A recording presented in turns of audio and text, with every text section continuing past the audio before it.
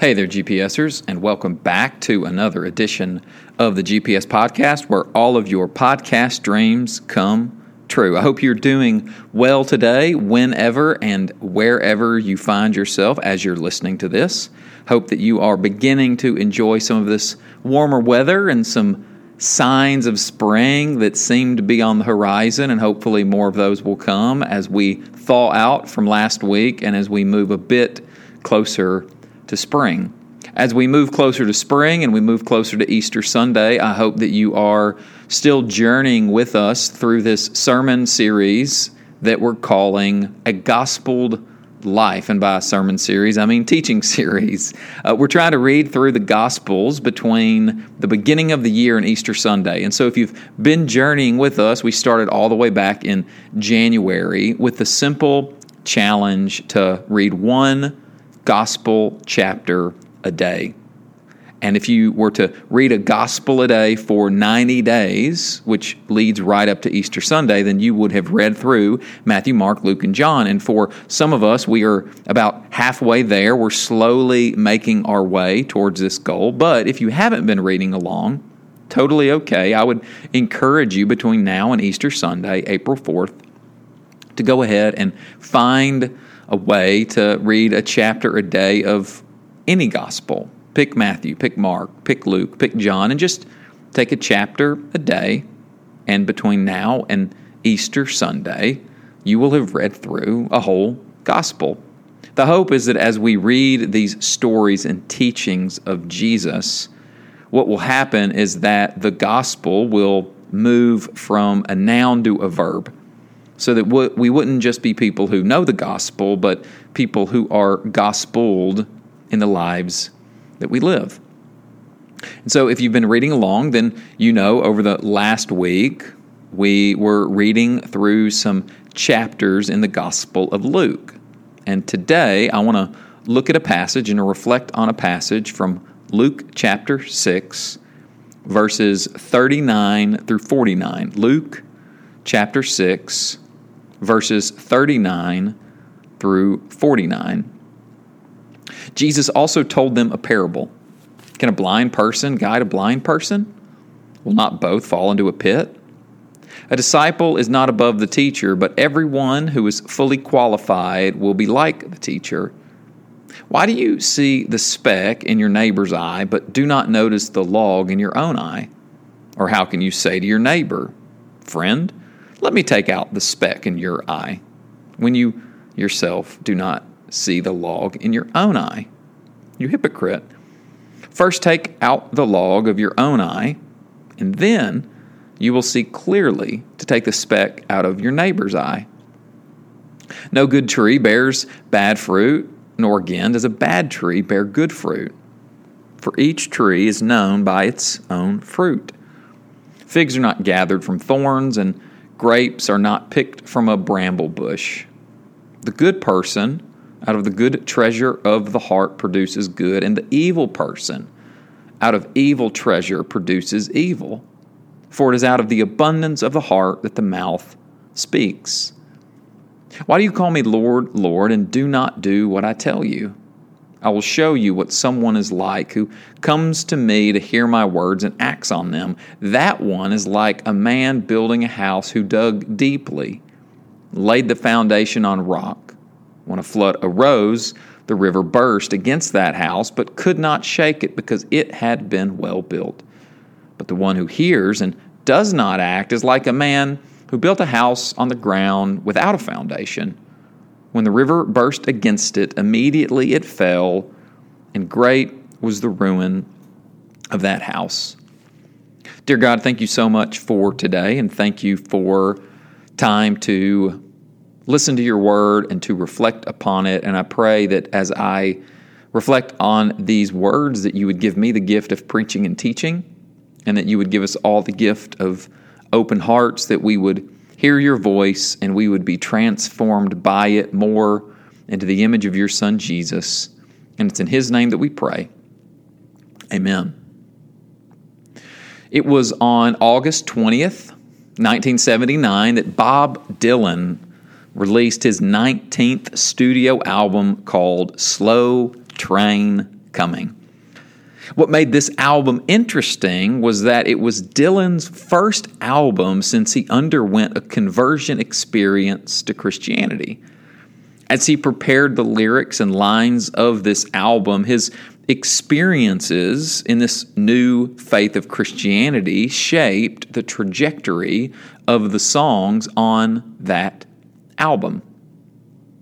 One song in particular, called Gotta Serve Somebody, is a particular memorable song.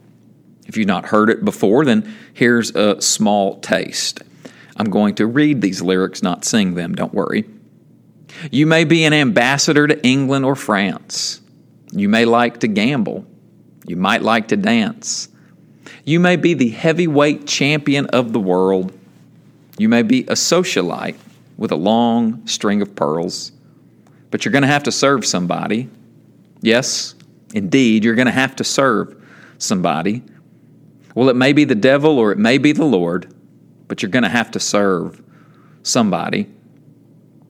As the song slides along, Dylan continues to name various people and places in life, but woven throughout is a chorus that gets stuck in your head and heart. But you're going to have to serve somebody. Yes, indeed, you're going to have to serve somebody. Well, it may be the devil or it may be the Lord, but you're going to have to serve somebody. I don't know what you think about Dylan or of this album, or if you can understand half of what he's saying in his songs, but I like this song. I like this song because that catchy chorus gets stuck in your head and forms a kind of groove in your heart and mind, and before you know it, you're pondering some deeper questions about your life. Who am I really serving? In other words, it's a discipleship song because it forces us to consider if we're serving the Lord or not. It's a discipleship moment because we're forced to consider who we are really following in life. And I think we need these discipleship moments on a regular basis. I think we need regular moments where we're confronted with whether or not we're following Jesus or not. Sometimes these moments come through songs, and sometimes these moments come through Scripture. In fact, the passage that I just read in Luke 6 is one of these discipleship moments. It's a discipleship text because it forces us to face some questions about the extent to which we are following Jesus. Luke has been preparing us for this discipleship moment in chapter 6 for a few chapters. Back in Luke chapter 4, we get our first real glimpse of who Jesus is and what his ministry is all about, as he takes up a scroll and reads a passage from Isaiah announcing the good news of release and recovery and of the Lord's favor on all kinds of people. This is who Jesus is. This is what he's about. And then in chapter 5, the next chapter, we have a series of calling and controversy stories where we begin to see a variety of reactions to Jesus. Some people choose to follow, others do not, and some oppose Jesus. If chapter 4 tells us who Jesus is and what he's about, then chapter 5 tells us how people responded. And then we get to chapter 6, and we move even closer to the discipleship moment. Jesus calls the 12 apostles who will become the core of this new movement he's launching. And right after their names are listed, Luke reports that along with those 12, Jesus goes and stands surrounded by a large crowd of his disciples and of people coming to hear and be healed. And then we read this small detail in verse 20 that gives us insight into what we're about to read. Because Luke tells us, looking at his disciples, he said. So what we're about to read is a discipleship moment. It's a moment where Jesus directs his words and teaching and attention to those men and women who would call themselves followers of Jesus. And we know this is a discipleship moment, not just because of the way that Luke introduces this teaching, but it's also a discipleship moment because of the actual content of teaching. In the ancient world, to say that you were a disciple implied that you had a teacher or a rabbi.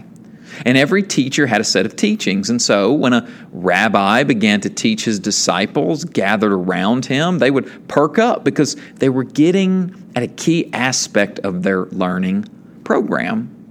Yes, discipleship meant that you would follow around a rabbi to watch how he lived, but they were also following a rabbi around to hear what he instructed, their actual teaching.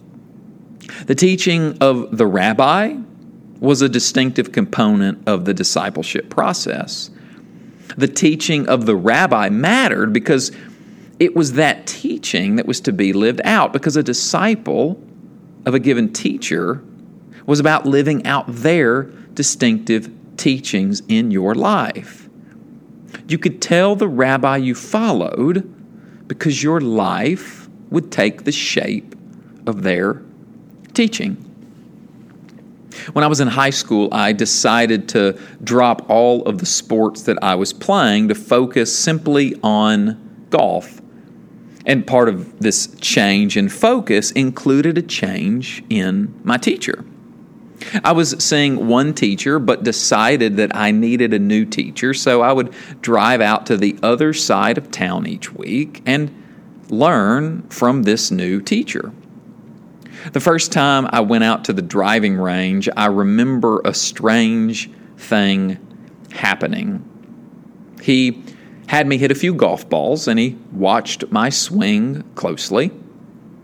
And after a while, he went on to tell me that we were going to start from the ground up in rebuilding my entire swing.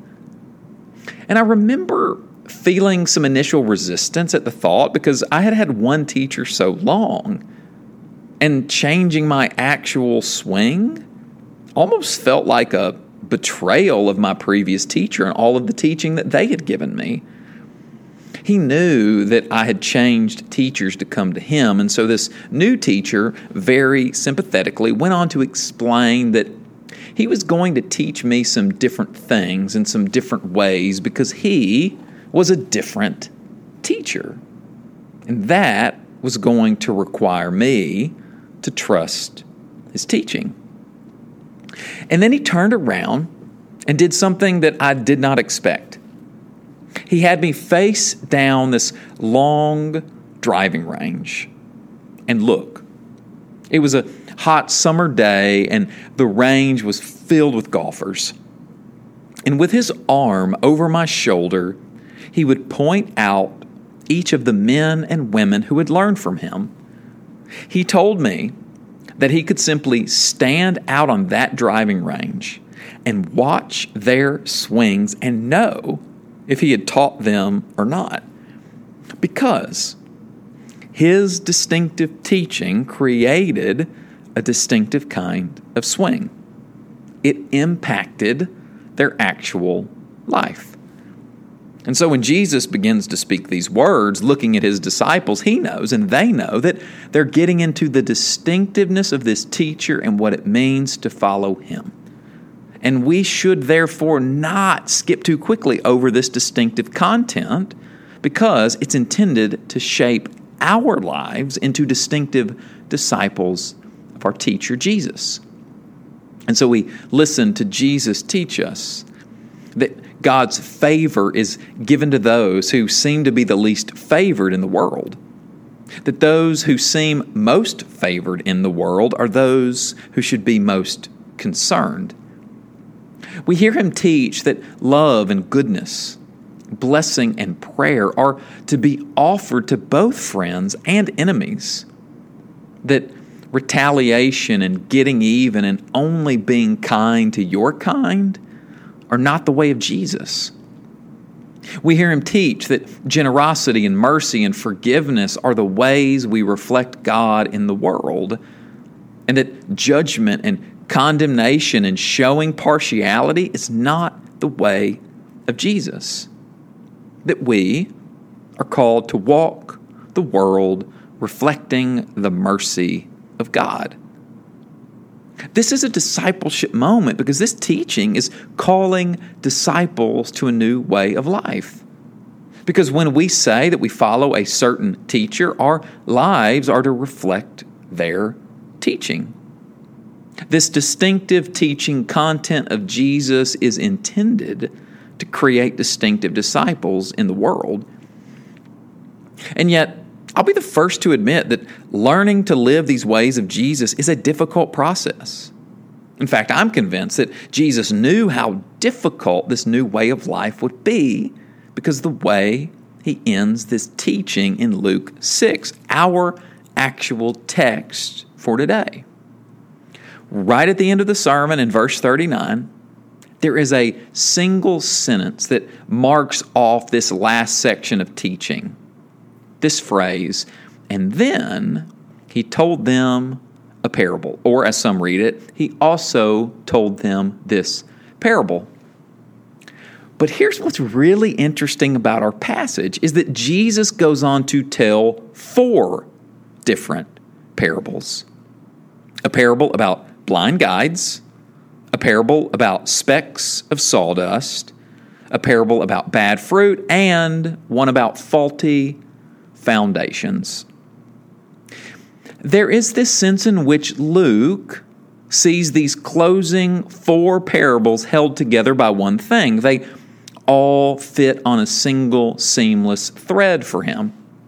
And my reading of these closing parables is that the thread that holds them together is that they all reflect barriers to obedience.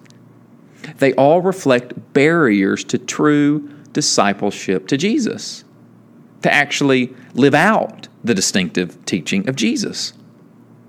And with each barrier, I also think they give us insight into moving deeper into the ways of living out Jesus, living out the ways that he teaches us to live, to remind us of what is required to be his distinctive disciples. The first barrier is what I call blind discipleship. Can a blind person guide a blind person? Blind discipleship is the temptation to never admit who is really teaching you. In other words, we remain blind to all the people who are influencing and instructing the shape of our lives. The summer I served as a chaplain in Houston, Texas, one of my instructors led us through an exercise where we had to list foundational beliefs of our lives.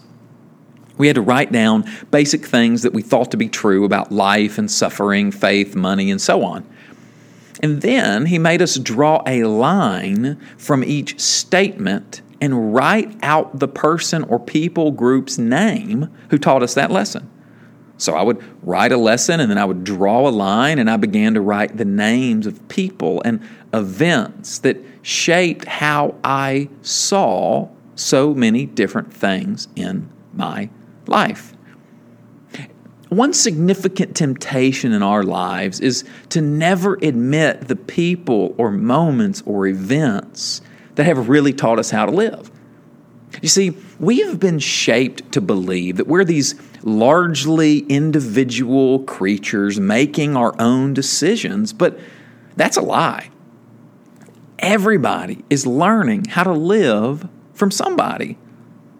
The call of disciples of Jesus is to openly admit the people who have taught us and influenced us, and then to see how what they taught us lines up with the teachings of Jesus.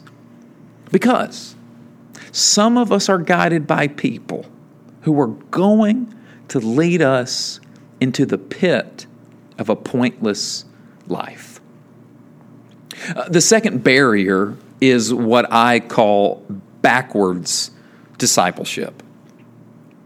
Why do you see the speck in your neighbor's eye, but do not notice the log in your own eye?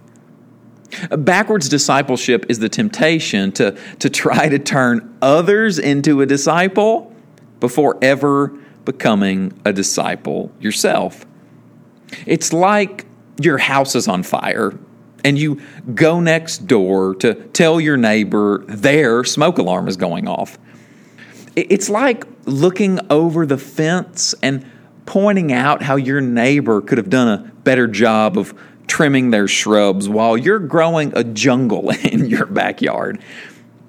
It's tempting to pick out all of the ways that people are not living the Jesus way around you, while at the same time completely ignoring your own walk with Jesus. In fact, I think it is so tempting because it's so easy. It's a lot easier to just keep figuring out what their problem is without ever looking at your own. It's like the person who's really mad at gossiping people, and so they go and talk to everyone about it. It's like the person who reads the Bible and thinks of all the people who need to hear that text. You never chose to deal with your own mess, and so you end up messing on everyone else. But the call of disciples of Jesus is to realize that specks and logs are made of the same material. In other words, the thing that so annoys you about them likely has made its home in your heart. The very thing that you're so irritated about someone else is very, very likely something that you've never dealt with in your own life. So let me say this with love. Quit trying to do everyone else's work without first doing your own work. The third barrier is what I call bogus discipleship. No good tree bears bad fruit, nor again does a bad tree bear good fruit. Bogus discipleship is the temptation to focus only on the externals of discipleship while never diving deep into the inner essence of who you are in your heart.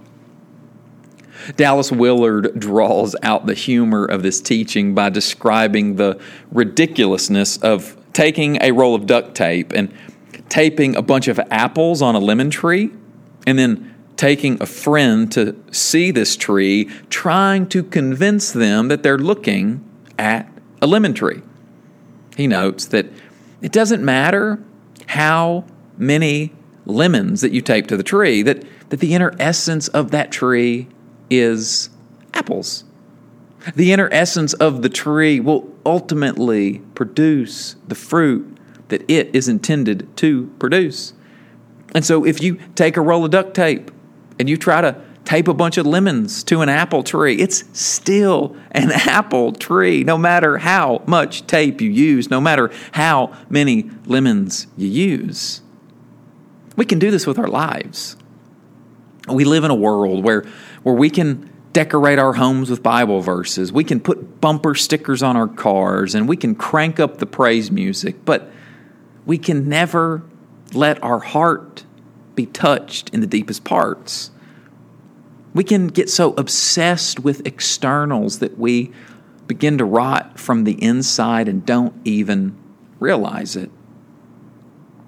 You can have the Jesus fish on your car, but still have toxic road rage. You can hang Bible verses in your office, but still treat your employees unjustly. You can say all the right words of faith, but you can be wrong in all of your relationships. This is why you can go to church your whole life and then be as bitter and hateful as the first day you stepped into church. The call of disciples is to do their inner work, to tend the deepest places of our hearts. True discipleship is not just dealing with the surface, but allowing our commitment to Jesus to transform the deepest parts of who we are. We have to go to a heart level with Jesus. And it is with that in mind that we can actually hear this final question and parable of Jesus that pulls everything together in what Jesus has been trying to say in these previous 3 parables. And it's this final question and parable that we're reminded of what discipleship is all about, really. Jesus asks us this morning, "Why do you call me Lord, Lord, and do not do what I say?" Jesus asks us this morning, "Why do you call me Lord, Lord, and do not do what I say?" This is a discipleship moment because this is a discipleship question. The question and parable that follows is forcing us to consider whether or not we're really following Jesus by actually living out His teachings. And that's always true discipleship according to Jesus. Men and women who come to Jesus, who hear the teaching of Jesus and who put it into practice. And that's my favorite translation of this word in this verse. Who put my words into practice. Because that gets at what discipleship ultimately is, a way of life where we are constantly practicing and attempting and trying out the teachings of Jesus in our everyday lives. Discipleship is not about perfection as much as it is practice. Discipleship is not about a destination as much as it is about a direction. Discipleship is kind of like the science lab that I went to growing up in high school, where when I walked in, I knew that the purpose was to learn and practice and learn again, to experiment and to learn and to experiment again, to try and to fail and then to try again, that the failing, that the not getting it right was ultimately a part of ultimately getting it right. That I had this learning posture when I walked into the lab. And so it is with discipleship to Jesus as we walk into our lives each and every day, that we take on this learning posture, learning to live from Jesus as if He were in our place. We direct our lives and direct our steps according to the teachings of Jesus. And every time we do this, every time we choose to incorporate the teachings of Jesus into our everyday life, we're moving deeper into true discipleship that lives out the teachings of Jesus. Everybody is going to have to serve somebody. So will you serve Jesus as Lord? Everybody is learning how to live from somebody. Will you learn from Jesus? Everybody is a disciple of somebody. So will you be a disciple of Jesus? Anybody can call Jesus Lord. But will you, will I, will we actually do what He says? Amen.